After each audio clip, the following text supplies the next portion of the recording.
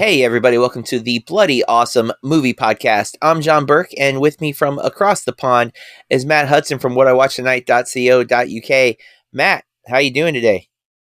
I am doing very well, my friend. I was just thinking in my head then, oh crap, was there a catchphrase from the film we're talking about I had to throw out, like Evil Dead when I got called out for not saying groovy. But I'm doing very well, really, really good over here. Can't complain or won't complain. Either way, you're going to get the same outcome. But I'm digging it, my friend. I have my usual cup of tea, and that's what I love about the show is, you for you, it's coming up for your dinner time. Whereas me, cup of tea, feet up, talk some films. It's night time over here. The vibes are real. John Burke's in my ears, and we get to talk to a lot of you film fans. I'm doing good. Tonight's a big one, JB, but I have to ask, how are you doing? You keeping Florida safe and well? I'm doing okay. I've been diving into a lot of movies that normally I wouldn't. I'll get into that later in consumption. It is, we're approaching summertime, so I'm kind of winding down a lot of stuff, and at the same time, that makes it more stressful because there is everything coming to an end. So you got to make sure you cover everything and that you don't forget anything in preparation or whatnot. So there's a lot of little anxieties, but all in good ways because I know I have that vacation coming up. But yeah, it's it's doing all right. How about you? How's everything on your side? Everything's happening, everywhere, all at once. Oh, damn it! I tried to get it in, I couldn't do it. It's busy. Busy with work, busy with weekend stuff, busy with family life. But and you were a crowned king this weekend, right? Yeah, there was a guy crowned king, which it wasn't you.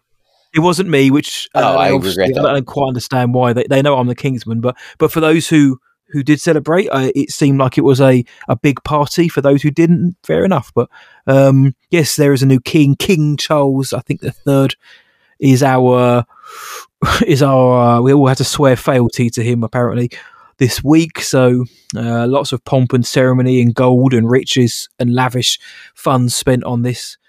When there is a lot of things going on in the country which you probably could have spent it on as well, but that aside, not too bad, my friend. It's busy, but never too busy to watch a few films, play a few games.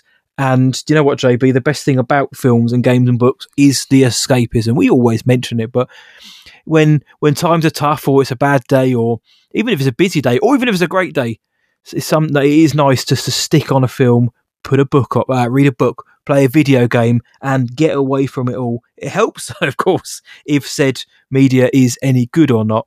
And I think here on the BAMP, we're quite good at giving our opinions and dissecting whether we think things are or not. Which, I mean, that leads this particular film is out of this world and out of this galaxy as we move into the final entry in James Gunn's Guardians of the Galaxy trilogy now. Guardians of the Galaxy Volume 3 is out in theaters everywhere, and Matt and I are here to discuss it. So let's get into the stats. Yes. As I mentioned, James Gunn back at the helm after at one point being unceremoniously fired for a 9-year-old tweet, but he got brought back in. He wrote and directed this film, and it's important to note, viewers, if you haven't seen it yet, this is a spoiler-free review, but this movie does encompass Volume 1, Volume 2, the holiday special, which is canon, then Volume 3, and a little bit of references to the MCU. Otherwise, you don't have to see any of the other Marvel movies to get what's happening. Like Infinity War and Endgame, that's really all he pulls from, and it's like a throwaway line in this movie. You can just watch the Guardians films. It's the only, I think, standalone trilogy in the MCU. I don't think any of the other ones are this isolated. Like, the stuff that is connected is not in this particular film, and even in the others, it's barely there. And I think it's one of the things that sets this apart. And also Gunn's style. And if you are in on his style, this will be a movie that you work for. But the cast here is a lot of people you remember from the other Guardians films. We're just reading a few of the actors. There's a lot of people in this movie, to be real. Some, I'm reading this in the order they are listed on IMDb. So if I'm leaving names out, it's not intentional. But Chris Pratt, Chukwudi Iwuji, Bradley Cooper, Palm Clementif, Dave Bautista, Karen Gillian, and that's the 6. But there's, I mean, so many people. Zoe Saldana's back. Vin Diesel as Groot. Sean Gunn is back as whatever Raglan. Raglan. Will Poulter. Will Poulter is introduced, which he was a big to do over in the like when he was cast. Everyone was really excited. He's playing Adam Warlock. You have Elizabeth Debicki back as the Golden Lady, who isn't in it a lot, and there's a lot of other characters that show up. We won't name drop everybody, but there's a lot there. The IMDb synopsis reads: still reeling from the loss of Gamora, Peter Quill rallies his team to defend the universe and one of their own, a mission that could mean the end of the Guardians if not successful. How's it doing with all the ratings? So we got 81% RT critic score, which is really positive. Not the most positive MCU film, but positive, I think, if we were to go back the last couple. 95 RT audience score, so the audiences are having a blast. Metascore 65, and then a 8.4 IMDb user score and a 4.2 Letterboxd. What I saw from Letterboxd is that this movie is now in the top 250 on Letterboxd. For real? Yeah, apparently because of its score, it has put it up that high in the rankings. Don't you have to have a certain amount of ratings to get there as well? You know what? I don't know the criteria, and I was wondering that. And I'm assuming it's based on the score, and not some other factor. Because I don't know what other criteria Letterboxd would be using to make it into their top 250, because it's not box office. The amount of people who like the film or love the film, maybe, but that would be the only thing that makes sense to me. Yeah, but either way, this movie is generally being loved by people, and I am no different. I am a big fan of the first two Guardians films. I soured a little on the second one. It has some of my favorite moments in the Guardians franchise, though, and that's what keeps 2 up for me. I think overall it's the weakest of the series, which is not always the case for trilogies, right? Empire Strikes Back rule does not apply here. But I went into this one kind of burnt out of the MCU, which is why I so hard already hit that this movie doesn't require the MCU. It is a standalone film in almost every sense of the idea, and I really appreciated that. So much so, listeners, without spoiling what they are, there's 2 post-credit scenes that have nothing to do with the MCU outside of the Guardians, and that is unheard of, because most of the stingers that the MCU has used are always set up for other movies. Yep. While there could be setup, it's not setting up like the next entry into the I don't even know what they're calling the saga anymore. The Jonathan Majors saga, I guess, is the new name. But the next Kang variant verse. Yeah. So I went in very much hopeful that it would win me over, but also like not sold that it would. I wasn't super excited. I honestly, I feel like I maybe since the last year, I guess, I have not been super hyped going into a Marvel movie, just because it's so much at this point. There's so much content, and it's still good. It's not even like, I'm not one of the people who are saying they're all bad. Like I didn't hate Ant-Man, but it does feel like less than at this point. And Guardians did not feel that way. When it was over, I was super satisfied. I loved so much that they did in this movie. I had a blast with the humor. It gets the, I think this is kind of public knowledge now, but it gets the first F-bomb in the MCU. Mm-hmm. And that scene had me laughing for a solid like 2 minutes afterwards. Like I was like, not just constant, but like I was still like, I think about it like, man, they nailed it. Like I thought it worked real well. It was super funny. I love all the characters in this movie. It does hit the emotions. It does hit the heartstrings, but it also still hits the humor. I thought the thing that set the first one off so great was the soundtrack, right? That's even why we have volume 1, 2, and 3. It's supposed to be this idea of music. And Gunn has proven time and time again that he is really good with needle drops. And I thought he nailed it here.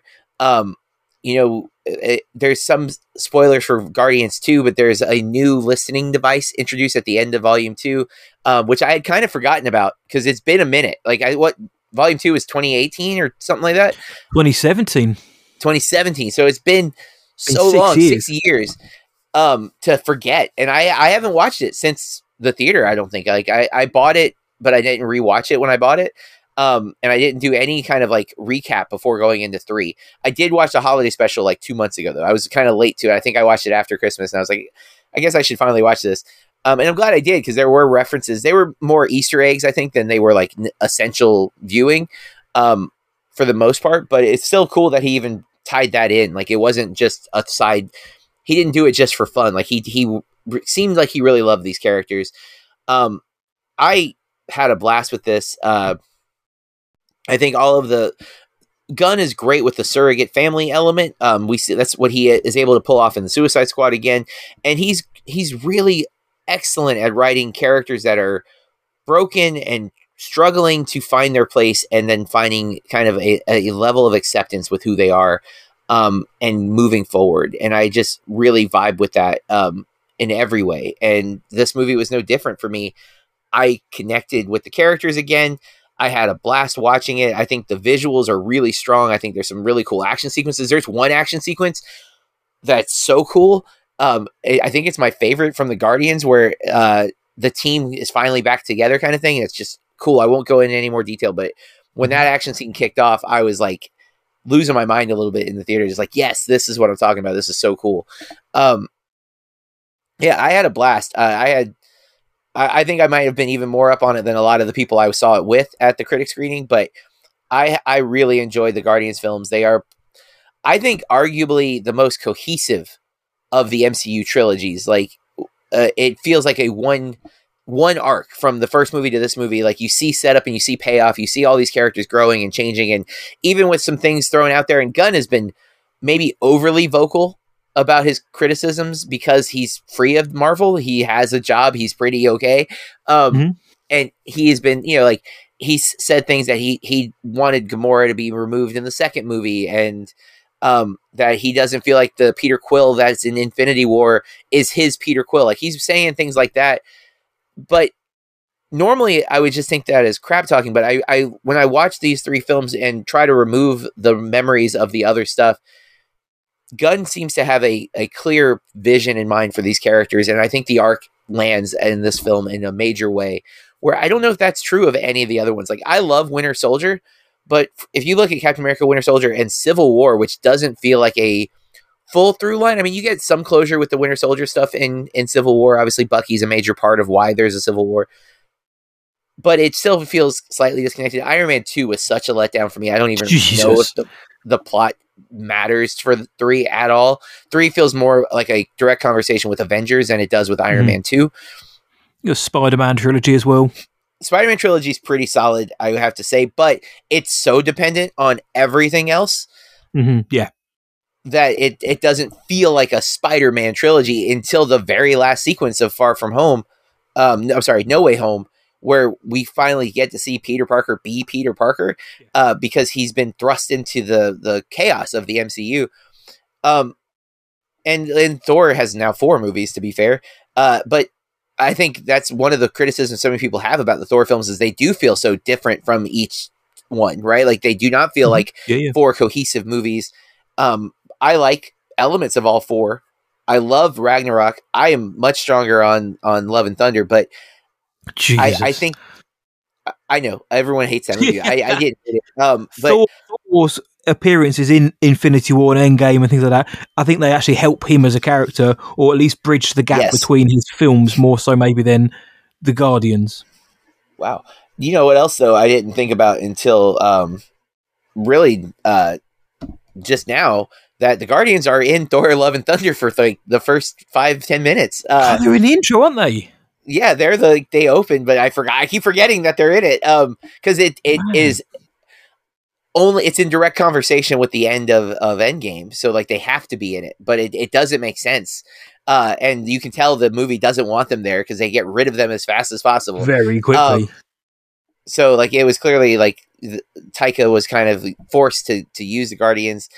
I don't think anything they do in that movie matters to this, and there's no reference to Thor in this movie, so clearly they don't care. But I had a blast with this. I think fans of the Guardians movies will be satisfied. To me, it delivers in every way, and Rocket Raccoon was pretty much my favorite character in the first movie, and he only cements it here. So I had a great time.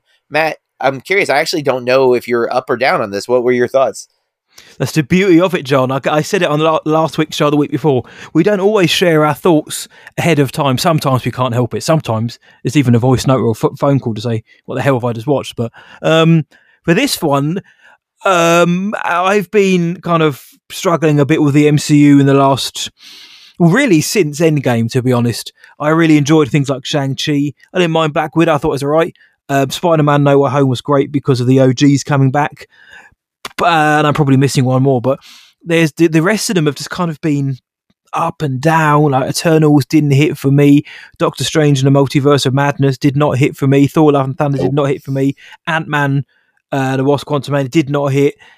And when it came to Guardians of the Galaxy Volume 3, I think a lot of people who aren't maybe the hardcore MCU fans looked at this to do a Guardians and point at another franchise. I think they looked at this and thought, you're my only hope. To say, not to save the MCU, but to keep their fire burning in terms of it. So no pressure here. And I enjoyed this film, John. I did. I liked this film. I had good time with it. I wasn't. I think you were more up on the second film than I was. Again, that wasn't a bad film, but I think it struggled in comparison to the first film. This film works so well because of the reasons you said. It is its own film within its own trilogy. They mentioned Thanos twice, maybe, like you mentioned, in throwaway lines almost. Other than that, they're not interested in what else is going on. This is our trilogy and our story, and I find that so refreshing. They're not interested in Thanos' big plans. They're interested in Thanos' direct personal relationship with two characters and not which is concerned with all of the other stuff. Which is what they should be zoning in on. And I find it so refreshing that in a 32-film saga, you can still get films which pick up their own story threads, run of them, and only care about those. Not to say that this film won't have any impact on upcoming films or major team-ups, because I'm sure it will do, John. We've got a spoiler minisode coming in a few days, but it just felt really good to be able to sit down, watch a film, enjoy it, know what's going on, and not have to care about supplemental material. I don't think it's perfect, but I do think it was a step up from Guardians Volume 2. I think it's the best MCU film I've seen in a long time, because they stuck to what they know best. The gunnisms were there for all to see. The cast are clearly having a great time here, and it shows, especially seeing as Dave Bautista said this was going to be his last rodeo as Drax. I believe Zoe Saldana said something very similar that she's done with now. And I don't know if the other actors are just looking forward to having a little break or not. But there seemed to be a sense of finality beforehand from the real world actors saying they're done now. But it didn't show in the film. It felt like everyone was having a great time. It felt like a party atmosphere between them. And certain characters get more to do. Drax, we get to see him. He is much more grounded, and I believe I've seen him before, which I dug. Mantis gets more to do than I've seen before. Maybe the holiday special as well, but just, it felt more like a family, and it felt like every member of the family had something to do here, which felt meaningful. And I do think this is the first time that the team actually felt like a family. I don't mean that they were incoherent and disjointed before. Obviously, that's their shtick, but I mean the way that they would bicker and actually argue with each other, the way that they'd come together for each other, it felt like a real family unit, which I think James Gunn managed to nail that down really well. I think actually as the villain, Chukwudi Iwuji, I think he is also having a great time hamming it up. He is all in. I really liked him as the villain, other than about 3/4 of the way through, and he just kept shouting. And I know I'm not the only one to pick up on that, but he was very loud. everything was an order which he'd be shouted at the top of his voice. But I felt a real menace from him. I felt he was a threatening villain. The things that he did, that we've seen him do, that he wanted to do, that he did do, I think cement him as one of the stronger villains in recent MCU outings. Yeah. Will Poulter's Adam Warlock, I don't know. I think Will Poulter did a good job. I just think his character fell victim to the MCUification of recent characters, where they're coming in and they gave an in-universe reason as to why he was a bit odd, shall we say, but I just don't. There's something about him. I think you could have almost taken him out or reworked it, recontextualized something, because I don't think he was as vital to the story as maybe the story thought he was. Yeah, he had some big moments, especially as we went on, but it just felt a bit. I thought his character was a bit odd.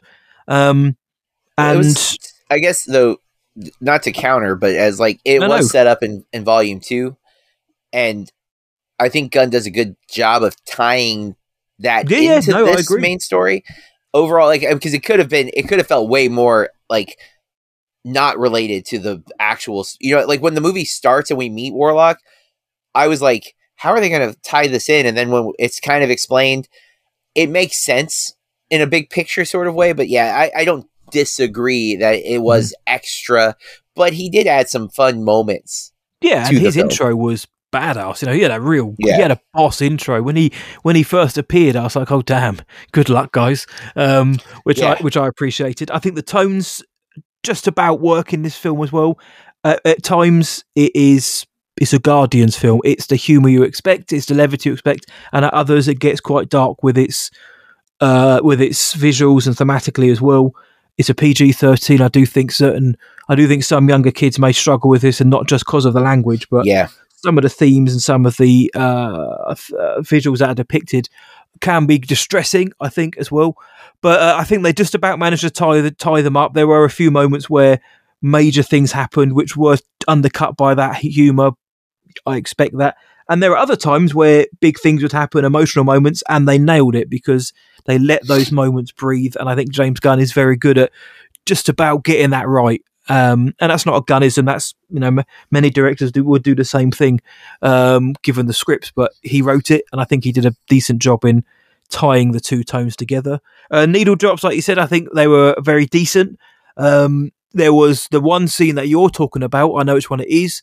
I think I did wonder during it, because the song that's playing is great. I did wonder what the relevance was, and I know they're all Peter's favourite songs, but I was like, this is a cool choice. I don't quite understand why it's being played, but I dig it.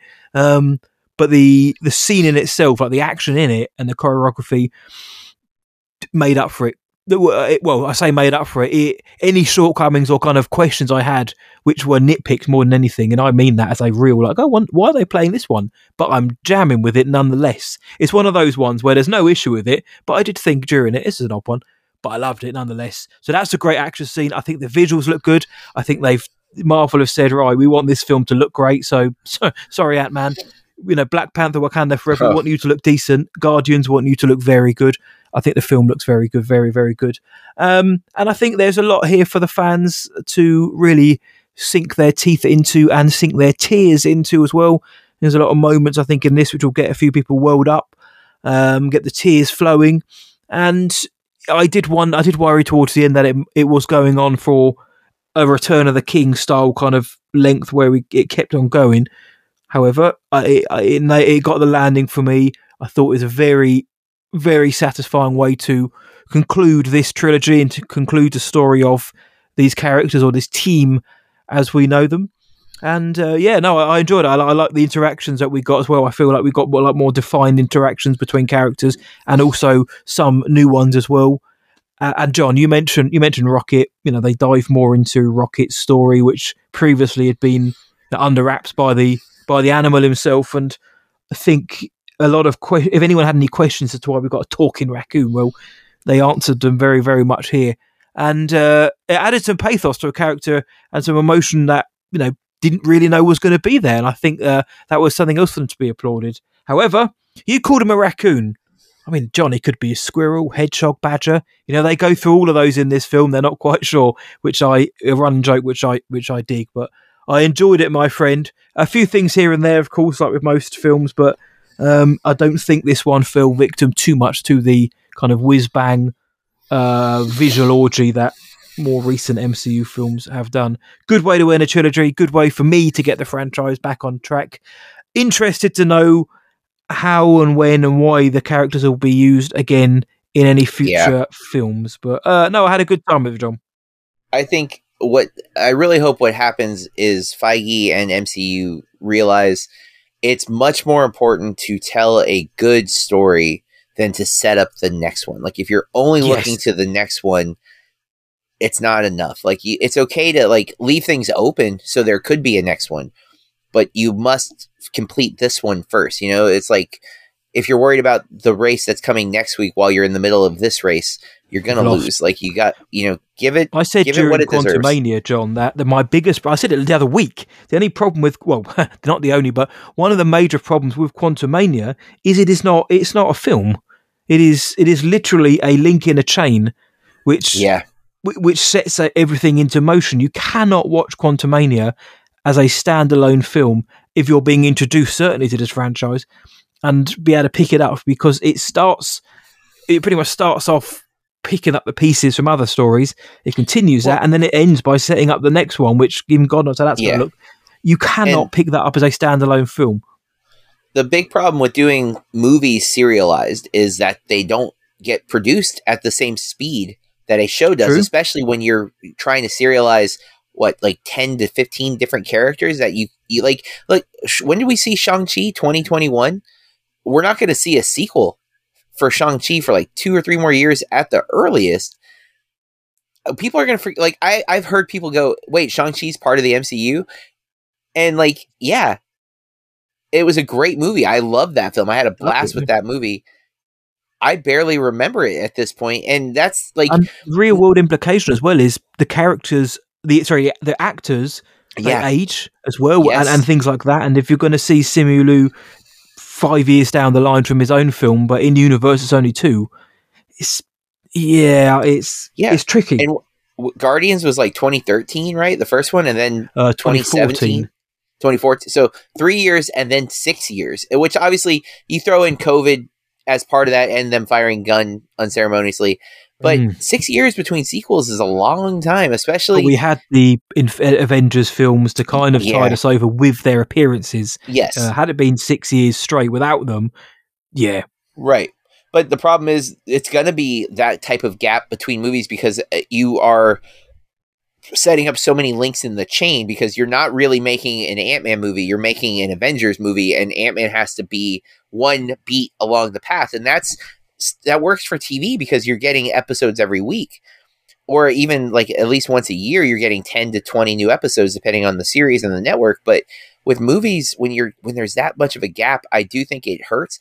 And they're trying to use the Disney Plus shows as that segue, but there's too many. You're asking a lot from audiences. And this is how comic books have always been, but most people can't read all the books. They read one character's book, if that, and they'll buy special issues here and there, but they have to feel like they can keep up with the story that's this character. And that's what I feel like the first 20 movies did a pretty good job of it, feeling like these characters have a story and then they're all going to tie together, where now it feels like we are at the service of the tie together and everything else is just filler. And this movie doesn't feel that way, and why it feels so much better than a lot of the others. And I think Black Panther Wakanda Forever did a pretty good job of also feeling like a standalone. Yep, I agree. But I think it had planning is it didn't get to do what it wanted to do, right? Because Chadwick Boseman passed away. Yeah, of course, no. Which is obviously out of their hands. However, you have to work with what you're dealt. Sadly, I think planning is the problem as well, John. Which is because I look at everything up to Endgame, and I don't feel like, to put it simply for me, since Endgame, every film now seems like it's just building up to the next Endgame, to the Secret Wars and Kang Dynasty, and all that. Whereas the first phase, the Infinity phase. Obviously, the closer we got to Infinity War, because we knew we were getting it, of course, you started to feel like you were leading to something. But because there was, I don't want to say less of a plan, but certainly in the beginning, they could just release their character stories. It felt, they felt free, it felt more authentic, and it felt a lot more joyful to watch. Whereas now, it just feels like we're going through almost through the motions to get to the Secret Wars film in 2027. I think that's coming, 25, 27, which is hurting the franchise for me as somebody who does enjoy them and will always go and watch them on open night if I can get there. I want to also feel like I'm watching a film first and foremost, and then come out and be like, oh, do you know what? Great film. I really, really enjoyed how it tied into Ant-Man, or I love how that scene in Wakanda Forever pays off here. I wonder what the film 3 films down the line is going to tie into this one.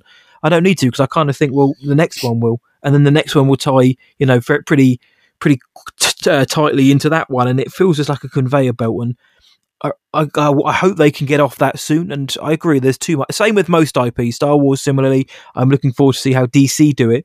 There's so much to consume, and so that sometimes you feel like you can't do it. But then you're like, well, if I don't read this or watch this, am I missing out?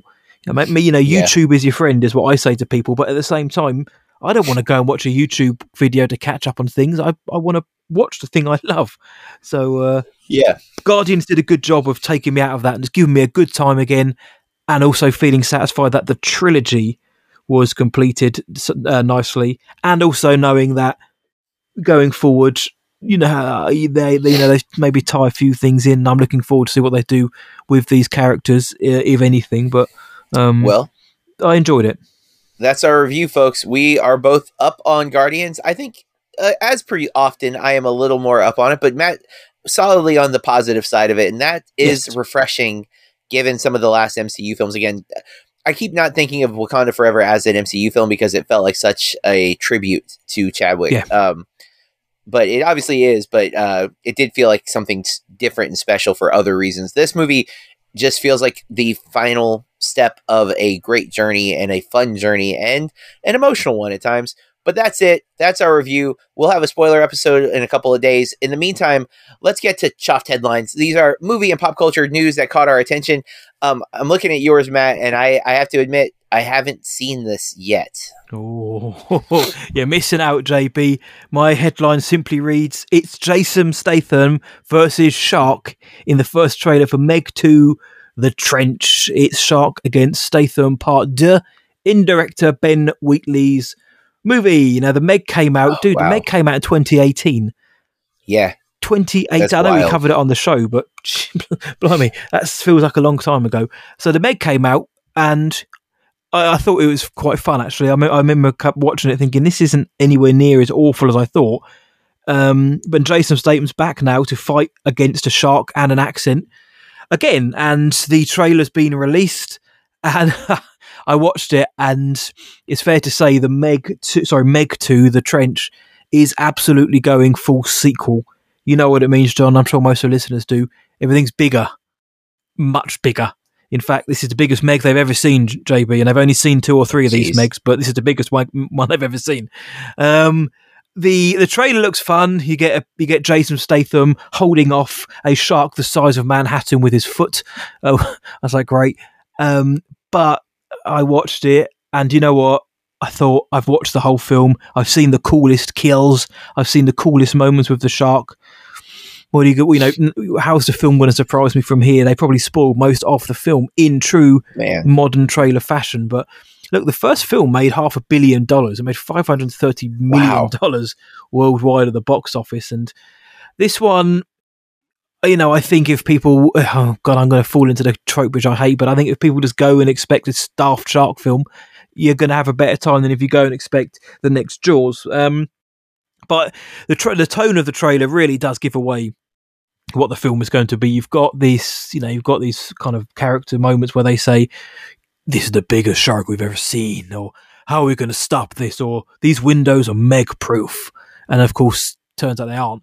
But whilst you've got these kind of ominous, foreboding, threatening phrases, again, most of them in a varying accent from Jason Statham, you've also got this kind of tiki music playing over the top of it. You've got this quite light-hearted song playing. So it really kind of made me think, God. I know what to expect now. It's going to be a romp. It's going to be daft. It's going to be fun. It's not quite the Fast and Furious of shark films yet, but if we get a Meg 3, I wouldn't be surprised if they do have like a mecha shark or something stupid like that. But no, I'm here for it. I am actually oddly looking forward to watching this, because I think it's because I've come to terms with it. I know what I'm going to get. I'm going to go to the theatre on August the 4th when it comes out, maybe probably opening night. And I'm just going to hopefully have a great time with a shark film, a killer shark film, JB. Sometimes it's nice to know what you're getting yourself in for. Most of us like shark films. Most of us like those kind of underwater action horror films. So whilst the trailer doesn't indicate that this film was actually going to be any good in terms of any better than the first film, at least, it kind of made me think, well, at worst, I'm going to have a good time and see Jason Statham hold off the shark the size of Manhattan with his foot. Did we direct the first one? I think.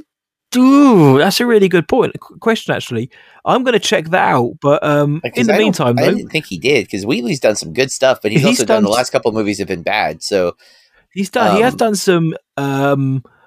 In the Earth, I quite enjoyed that. One of the last things he did. Rebecca, not so much. Rebecca, I never bothered to watch because I'm a Hitchcock fanatic and I just can't bring myself to do it. But it's not great. But no, he didn't do it. He's also born in Billericay, which was about 3 miles from where I used to live. It's weird that he's doing this, because I really liked Free Fire. I think was the Brie Larson. Brie Larson, and that's right. I've got to see a couple other things. The first film now. John Turteltaub did the first film. John it went from Turteltaub to Wheatley's got to be in director jail that he's directing this movie, because this movie does not seem like it's even in his wheelhouse. Like, how do you go from Rebecca to Meg 2? It does not, especially when you see the trailer, JB. You'll look at it and I watched it silently. You've seen it, okay? You've seen Jason while you were talking in the face, but that was ridiculous. I'm looking forward to it, but I know what I'm getting in for. What did you think of the Meg, and how excited are you for this? I'm after the trailer, I'm very much less excited, because this feels like, I feel like the tone is completely different, because the Meg was a big killer shark movie, but it had it still felt somewhat grounded despite the sci-fi premise of it. This feels like there is no ground. Like, we're in space. Like, even some of their suits look like they're in space. There's way more stuff happening than the first one was. Like, there's a lot of Jaws references in the first Meg, which you expect to happen with a shark movie, that kind of thing. And I'm a fan of shark movies. I love The Shallows. I actually think The Shallows is underappreciated. Very good, yeah. Where I hated 40 Meters Down, but Meg fell somewhere in the middle for me. I liked it much more than 40 Meters Down, or whatever the crap that movie's called. 47 meters. The first one was fine. The second one wasn't.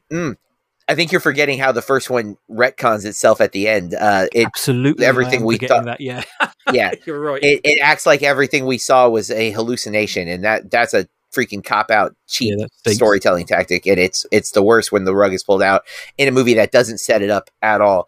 I didn't bother with the sequel. You don't. But the Meg 2, man, it just feels like it you know what? It gave me Pacific Rim Uprising vibes far more than it gave me Meg. Well, it's not a bad shout. And I'm like, all right, I didn't hate Uprising. I was all it felt tonally completely different than Pacific Rim. It felt like the Power Rangers version of Uprising. Uprising did. I don't know.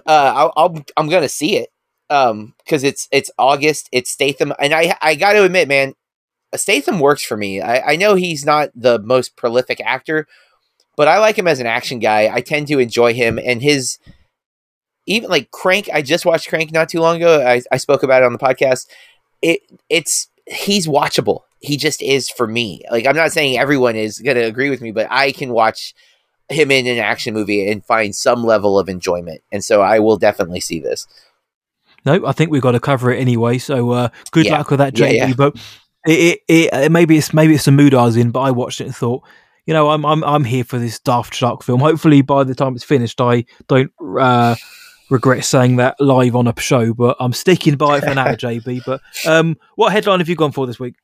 So I didn't even realize that it happened, but the MTV Movie and TV Awards dropped this weekend.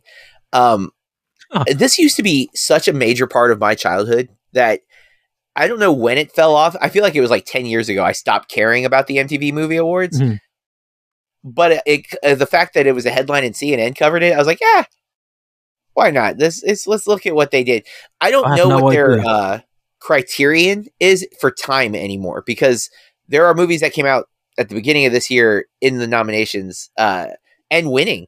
And I'm like, well, these are next. This is when is this movie? When do you decide to take, it's so random to be in May for their movie awards. You know what I'm saying? Because it's 2023 movie awards apparently as well, which makes no sense. Yeah, it's far more 2023 movies. So, but it still has some of the 2022 stuff, right? But here we go. Let's just kind of hit the categories. I won't read all of the nominations, but best movie, Scream 6.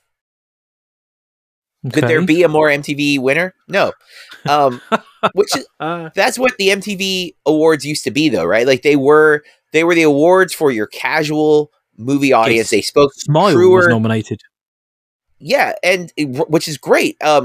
I love seeing horror get recognized. Nope is also there, but obviously Nope got more prestige because of Peele. But so I'm gonna skip over the show stuff because this is a movie podcast. However, Last of Us did win Best Show, and that's worth saying. Yes, Best Performance in a Movie, because they a few years ago it was big controversy when they did it. They got rid of actor actress and they just have performance. Yes. Tom Cruise wins for Maverick, which I'm sure very MTV he probably was well. there in person. But interesting nominations there. Best Hero, which I didn't know was a category, but I guess they mesh hero with movie. No, it's movie and or show. Movie and TV, yeah. Pedro Pascal for The Last of Us, though, which, yeah, okay, Joel. I don't know if Joel would call himself a hero, but you can call him a hero as much as they want to. Best Villain, no. Wanda from Doctor Strange in the Multiverse of Madness wins? The MTV decision to beat all MTV decisions. That's Twitter fueled. She beat the bear from Cocaine Bear, and that's worth mentioning. How could she beat the bear? Best Kiss, Harry which Styles acting should have won. Yeah. Is that Outer Banks is a show, right? I don't care about that. They mesh a lot of these categories. I didn't realize they were doing that. Best Comedic Performance, Murder Mystery 2, really? We're just giving Adam Sandler awards for Netflix movies? To be fair, haven't seen it. And I've heard the first Murder Mystery was good. I'm just not interested. Me Keke either. Palmer was up for her best comedic performance in Nope. Yeah, that's weird. I mean, she makes some jokes. Was it because she says nope and that was a joke? Or yeah, like that's fair enough. Weird... Okay, cool. Yep. All right. Yeah. Man, MTV, what are we doing here? Breakthrough Performance, Joseph Quinn for Stranger Things. Is that Eddie? I assume. Yes. Yeah, okay, cool. Eddie's awesome. But God, that's from this year's nominations? I don't understand the nominations. Best Fight. Courtney Cox wins Best Fight for Gale Weathers versus Ghostface and Scream. It is a really good sequence in Very Scream cool. 6. You've literally got Creed 3 there. It's not even Wick nominated. Is on the list. John Wick! But versus everyone. How does that not win? The best fights, period, are in the John Wick movie, like maybe easily for the last year, hands down. So like the fact that that's nominated is frustrating to me. Most Andor was nominated. I wouldn't put The Escape from Narkina as a fight more so than it is a desperate attempt to get out. But that should have won it all. Yeah, most frightened performance is I'm not even going to read. Best duo, I like seeing Pedro Pascal and Bella Ramsey for The Last of Us win. Mm-hmm. I think that's hands down. Best kick-ass cast, Stranger Things. All right, I guess. Yes. Best song, Taylor Swift for Carolina. Really? I get it. Like, I love T Swift, and I actually really like that song. But that movie's like, we get the Lady Gaga song from Maverick is not winning. Like, are you kidding me? That should have won the Oscar. But then again, Natu did, so I can't argue that.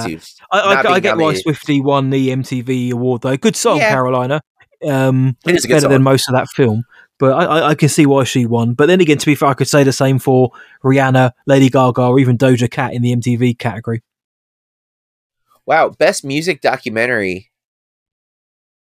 These are like documentaries I don't even know exist, which is saying something because I watch a lot of music documentaries. I've literally reviewed 3 music documentaries from this year for Sean's site, and not one of them is on this list, and all of them are better. All of them are great. I haven't seen these, so I can't fairly say that, but I kind of want to watch the Love Lizzo one, and I like Selena Gomez, so I want to watch this one, but I didn't know it existed. But Selena Gomez, My Mind and Me wins for best music documentary, which I don't think they used to do that category. So that's kind of a cool category because that is what MTV used to be. Obviously, MTV is no longer music television. No. I believe literally, I think they changed the M to just be M. I don't think it actually stands for music anymore. Yeah, they can't call themselves music television anymore. They cannot. Yeah, it's a different world anyways. I don't know that music videos have the same place on TV with YouTube existing like it does. But still interesting that they still do it.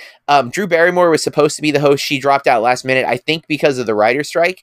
So I don't even know if this was televised or if this was like all behind the scenes because of the writer's strike. A lot of people are uncertain what's acceptable to do live productions.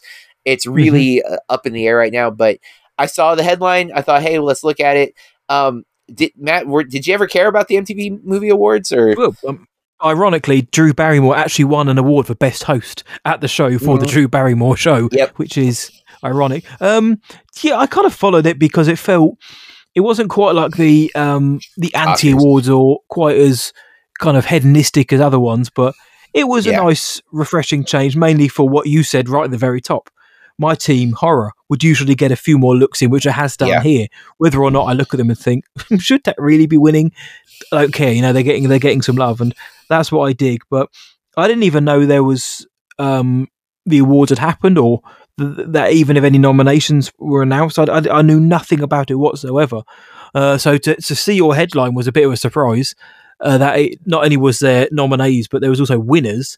But yeah, it's not one that I really held an awful lot of stock in, but I enjoyed the eclecticism of the I've always enjoyed that the diversity of the nominations. It wasn't just here are the 5 critically lauded films of the year. Half the time, here's 5 of the films that are in the top 10 grossing because people enjoyed those films. So it felt a bit more mainstream than your standard awards, but it's cool that they're still going, I guess.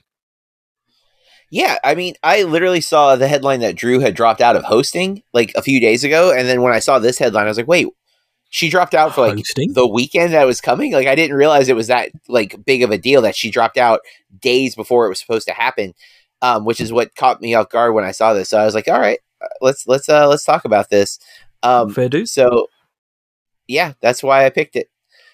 Good shout.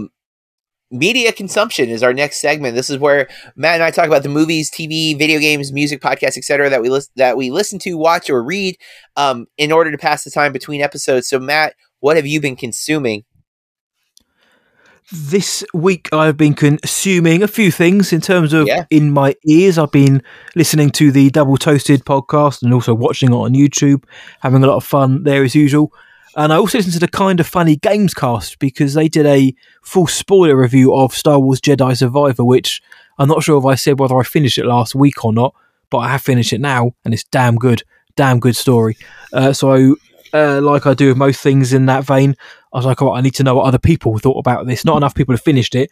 I need to hear people's thoughts. And so I don't really should listen to the Kind of Funny Games cast. I'm aware of them, and I think they're very knowledgeable and very cool, but I'm not a gamer. But I tuned in for this one and enjoyed it, and glad to hear that they all were on the same wavelength as me, as most people seem to be with the story of the game, that most people seem to think it's superb. And if they can release the next Star Wars Jedi game, which they are going to, and it hits the landing, then we've got the best Star Wars trilogy since DOT, and it's in video game format. And that is me saying that objectively. Subjectively, for anyone who wants to hit me. But I think if they can nail a third game, then it's by far the strongest 3 stories cohesively we've had in decades.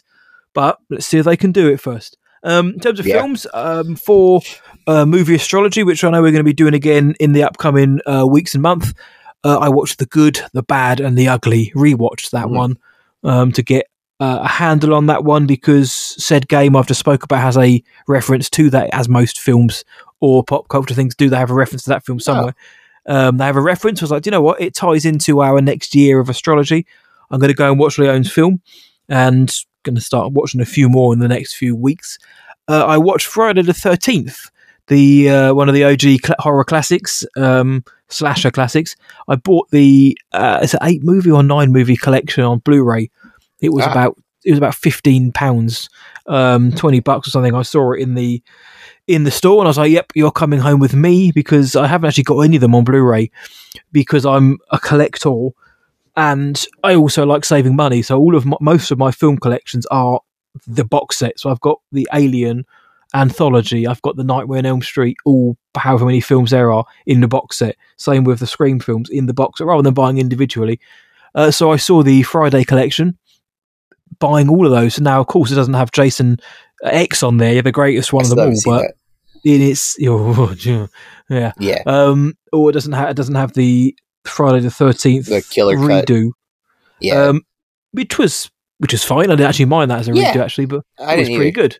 So I watched the first one, and holds up still. I do enjoy the Friday films. I am looking forward to diving into them again, because it's been a minute since I watched any of them, let alone all of them, and I'm looking forward to diving into certain of those middle chapters that a lot of people like. every Friday the 13th, like the day we had a Friday the 13th, USA Network would play all of them, like Nice. with cut and edited for commercials. But Of course. every time there was a marathon, I watched it in high school. So like I've seen all of them several times, but always like edited. Like I don't know if I've ever watched all of them unedited. I've seen a lot of them unedited, but I don't think I've seen all of them. And I've never seen Jason X. I think it's the only one I've never seen. But I think I only watched Freddy versus Jason once, and I was like, all right, cool, got it. The more I watch that film, the more I enjoy the Freddy versus Jason as all. But it is just so early noughties that it's you can't shake it. It's one of those films, and I struggle to watch films from that era now because there's just something awful about films or fashion or sometimes music as well from that era. It's like, oh god, don't take me back. Some of the things though are very cool, admittedly, but I've played the Friday the 13th game more than I've watched any of the films in recent years or decades, so of course I enjoyed that one. I watched Return to Seoul, John, which is a film I've been looking forward to see. It was on, I think it was my viewing regret at the Bampies from last year, because it was, in fact, because it was out at a few festivals, but I never got a chance to see it. And it's finally released here in the UK a few days ago now. And it's a Davy Joe film about a young French woman who returns home to South Korea for the first time. And she's looking for her parents, and the film was about her journey to get there. It's fantastic. I'm so glad I finally got to watch it. I would recommend checking it out for anyone who likes film, but can handle the 1-inch barrier, as Bong Joon-ho would call it. So Return to Seoul, enjoyed that one an awful lot. I watched Sisu, which I know you watched, JB. 90 minutes of just pure bedlam. Though to be honest, the first 10 minutes was dead silent. No dialogue. Dug that, and it's also very in between the madness. Is a very quiet film, which I really enjoyed that stylistically approach. And listen. Usually, when a film has too many outlandish moments of gore or action, it takes me out of it a bit. But when it's against the Nazis, I'm all in. I'm fist pumping it. Do it again. Get them harder. So Sisu, whilst it was an odd film, it was a very enjoyable film with some very cool action scenes and action moments, and a very cool protagonist. And again, you kind of struggle to call him that, but he's a legend within the story. And I enjoyed Sisu for 90 minutes of just outlandish Finnish fun. And finally, I saw a film which I know you saw, JB, Blackberry, the film which charts the rise and fall of Blackberry and the research and motion company. We both got screeners from IFC, a film which I was looking forward to seeing, because in recent years we've been getting a lot of these films, kind of start tech films or startup films. Or this year we had Blackberry, we've got Tetris, and the Cheetos film coming as well. Tetris I really enjoyed, and now the idea of a Blackberry film, I thought, yep, I am into this now. Matthew Johnson directs and also is one of the supporting artists, I'd call in this. Jay Baruchel and Glenn Howerton, who's very good in this, are leads.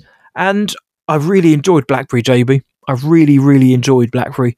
I think it got its tone so right. It is like a successor almost to The Social Network in the way it is. I wasn't overly aware of the story. I knew that Blackberry had issues, shall we say. I had Blackberries in my time, and then I also know that they just suddenly disappeared, and it coincided with the release of other things. But the film in itself is really good. Jay Baruchel is an actor I'm hot and cold on. I think he's good here. Glenn Howerton's very good. Everyone's really good. It's well directed. It's well paced for a film that's 2 hours. Good music in it. And the kind of atmosphere they build, there's fun in it, but there's also like dramatic tension which they throw in there, which really works. And I really, really enjoyed Blackberry, so I'm glad I got to see that a week or so early. We'll put some words out about it soon, but that's what I've been checking out, JB. I know you checked out Blackberry and an awful lot of things as well. Yeah, I also really like Blackberry. I did write a review, and my review is up at burkreviews.com for that. Yeah, I actually like the director, who's also the guy who plays Doug in the movie. Yes. But I've only seen one of his other films, but I really liked it. And I believe Dirty, I think it's called Dirties. I think was Kevin Smith was involved with some capacity with like either helping promote it via the podcast or something. Like he was somehow connected to it. That's how I came across it years ago. But I think Blackberry does this really cool kind of voyeuristic cinematography where we're always kind of at a distance looking at what's happening. And I think that really helped. And like you said, I also didn't know the story. So I was kind of like, oh, wow, I didn't know how this came into existence. And it's pretty wild. Documentary style as well at times, which I enjoyed. Yeah, definitely like cinema verite kind of fly on the wall. But to go into podcasts, I did Blank Check just started their series on Buster Keaton that they're calling Podcast Junior. Remember, the premise of Blank Check is they do director series, right? So this is focusing on Buster as a director in his feature films primarily. Their first, but because the features are only about an hour long, they're doing 2 per episode. So they're going to get through the movies pretty quickly, which created a conundrum because all of his movies are in public domain, which means they're all over YouTube. The problem with that is sometimes the quality is really bad on YouTube, and sometimes you don't know where the score is coming from. Like someone's always added a score into a silent film because they were not synchronized. That's why they're silent. Yes. Yeah. But I feel like some people go a little wild with the score selection, or even sometimes like sound effects. Like for example, I've been watching everything on Canopy, but I think it was Sherlock Jr. where I heard clapping. And at first it didn't. Oh no, it was The Navigator. There's a scene where he's on the ship and he's waiting to be served, and no one's coming, so he's like claps, and I heard clapping, and I was really thrown for a second. Like, wait, why am I hearing sound effects? Like that shouldn't be. And but Canopy's been where I've been going for these movies. So I but I also. Their first guest was Dana Stevens because she wrote a book. I think it came out just after the pandemic ended or the lockdown ended, called Cameraman, about Buster Keaton. So I decided to get that on Audible, and I've been listening to that. I'm like cool. 12 or 13 chapters in. I think it's very good, very, very thorough. It's focused on Keaton, but it also does dive into some of his surrounding collaborators and players and the context of the time period in which he's coming up. Very, very, very, very well done. And Dana is also reading the audiobook. She's a podcaster herself, so got a voice for it. Yes. Other movies. I'm Sherlock Jr. First time. Love that movie. Really, really good. I think for a silent film, it pulled me in the most, even though, like, again, I'm watching these as I'm doing other things, which I know is the worst way to watch a silent film because you have to give your 100% attention to the visuals. But Sherlock pulled me into it. And The Navigator did at times. The Navigator felt long to me, though, by comparison. Like Sherlock, I kept getting more and more interested as the film went on. Where Navigator, I'm like, okay, let's get through this, please. And I finished the Planet of the Apes movies. I watched John Quest of the Planet of the Apes and Battle for the Planet of the Apes. I'd seen those before, but not in their uncut versions. I'd only seen them on TV with commercials. They play much better without commercials because they're only 90 minutes. I like these movies, man. I like the old Planet of the Apes movies. Even the B films, they still feel like fun sci-fi. And some good performances, man. Roddy McDowall is just like full on theatrical performance in these monkey suits. Yeah, real good. And then caught some of the shorts from Buster Keaton. 1 week. A clear standout for the shorts. It's super good. And the Scarecrow also, I like that one a lot. There's a really great scene I'd seen before of them eating dinner with like these Rube Ginsburg type like contraptions, like all their ketchups and salt and peppers and everything hanging from the ceiling, and they're like tossing them back and forth to each other, and it's incredible. I'd seen it before, but man, I didn't know what it was from, honestly, when I'd seen it before, so it was cool seeing that. The one thing I've noticed, though, in the Reddit for the Blank Check, somebody posted a YouTube video where it was, I knew that Jackie Chan takes a lot of inspiration from slapstick. I taught Jackie Chan's Project A instead of teaching a silent film because I felt like I could introduce silent film slapstick through a movie that had dialogue so my students wouldn't check out on me. And there are 3 specific moments in Project A where he references 3 iconic set pieces from one from Chaplin, one from Keaton, and one from Harold Lloyd. But someone else cut a video where it's like all these Keaton stunts and all these Jackie Chan stunts that mirror Keaton. And I'm watching it. I'm like, yeah, yep, there's that. But then the Harold Lloyd hanging from the clock pops up. And I'm like, okay, hold on. Because it explicitly says Keaton and Jackie Chan. And I'm like, do they not know that that's not Keaton? Because that's a big slight in your film history if you watch the clock scene and think it's Buster Keaton.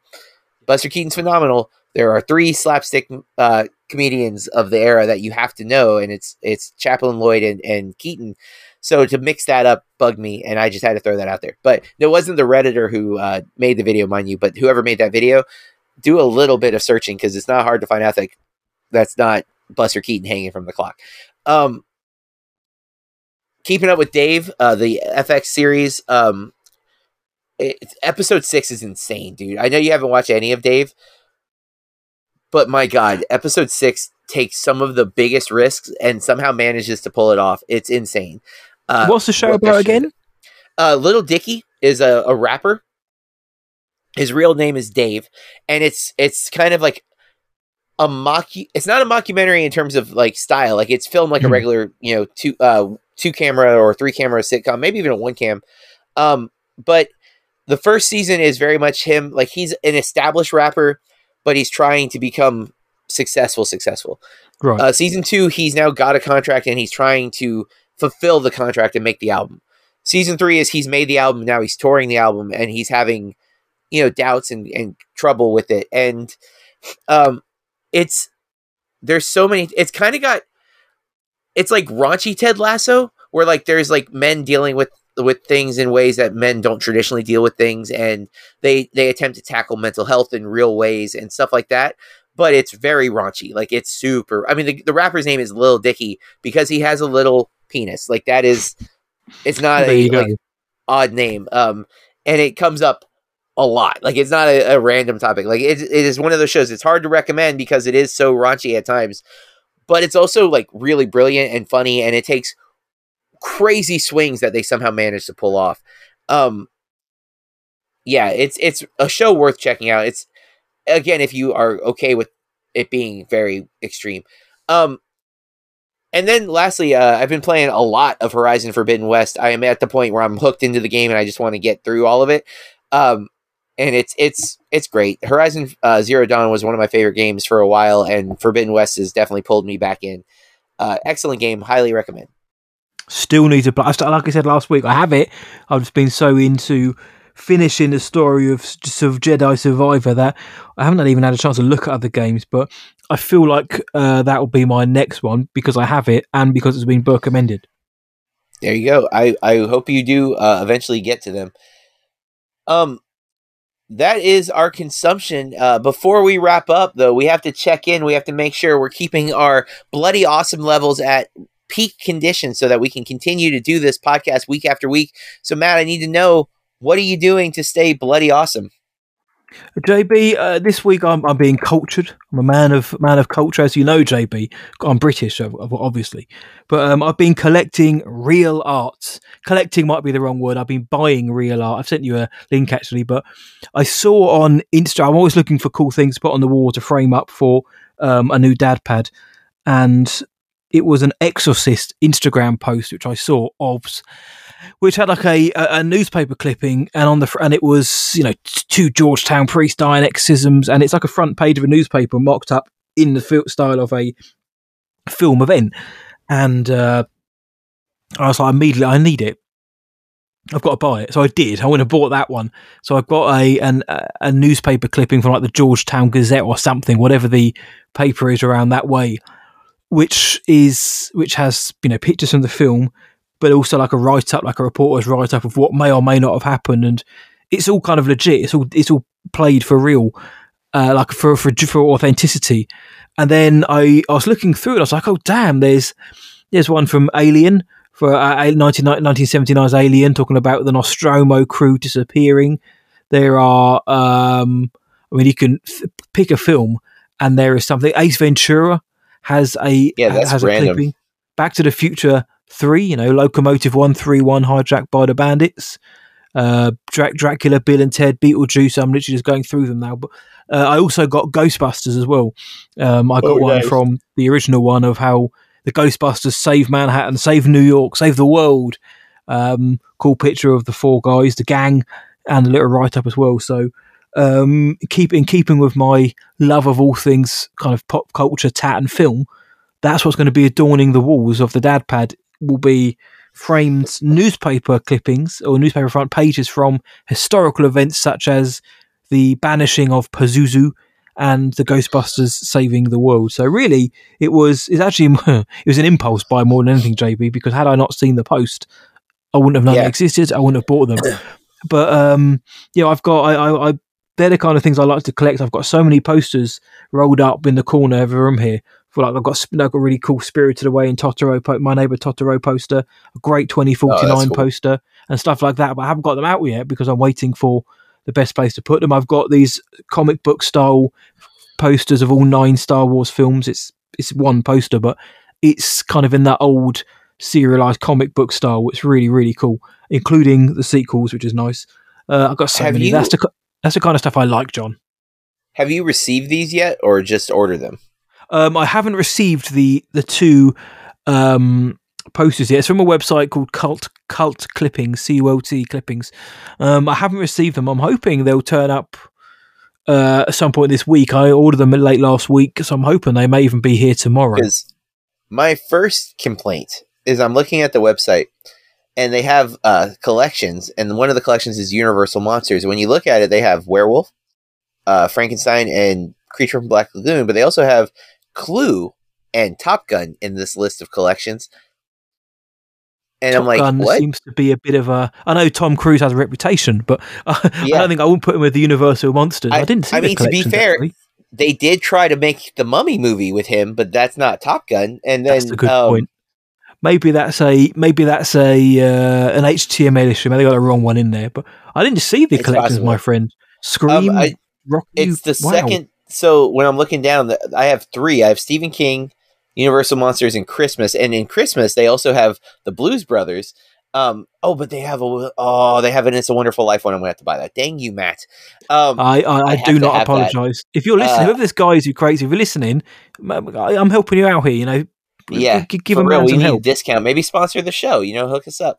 Man, I'm going to send him this clip. This is my own clipping. I'm sending it to you, my man. Yes, exactly. But very cool. I like collecting stuff like this. I try. It's hard not to because you spend so much so fast, and then it just sits on a wall. But it's also like so many of them. It's so cool. I really want. What about you though? Wonderful Life one. I am celebrating both myself, I guess, and teachers in general. It is Teacher Appreciation Week.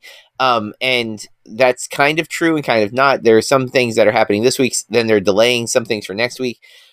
But, I've been a teacher for a long time now, over 13 consecutive years, but I was a teacher for 3 years prior to that. So technically 16 years of my life out of age 40. So almost just under half of it, I've been a teacher.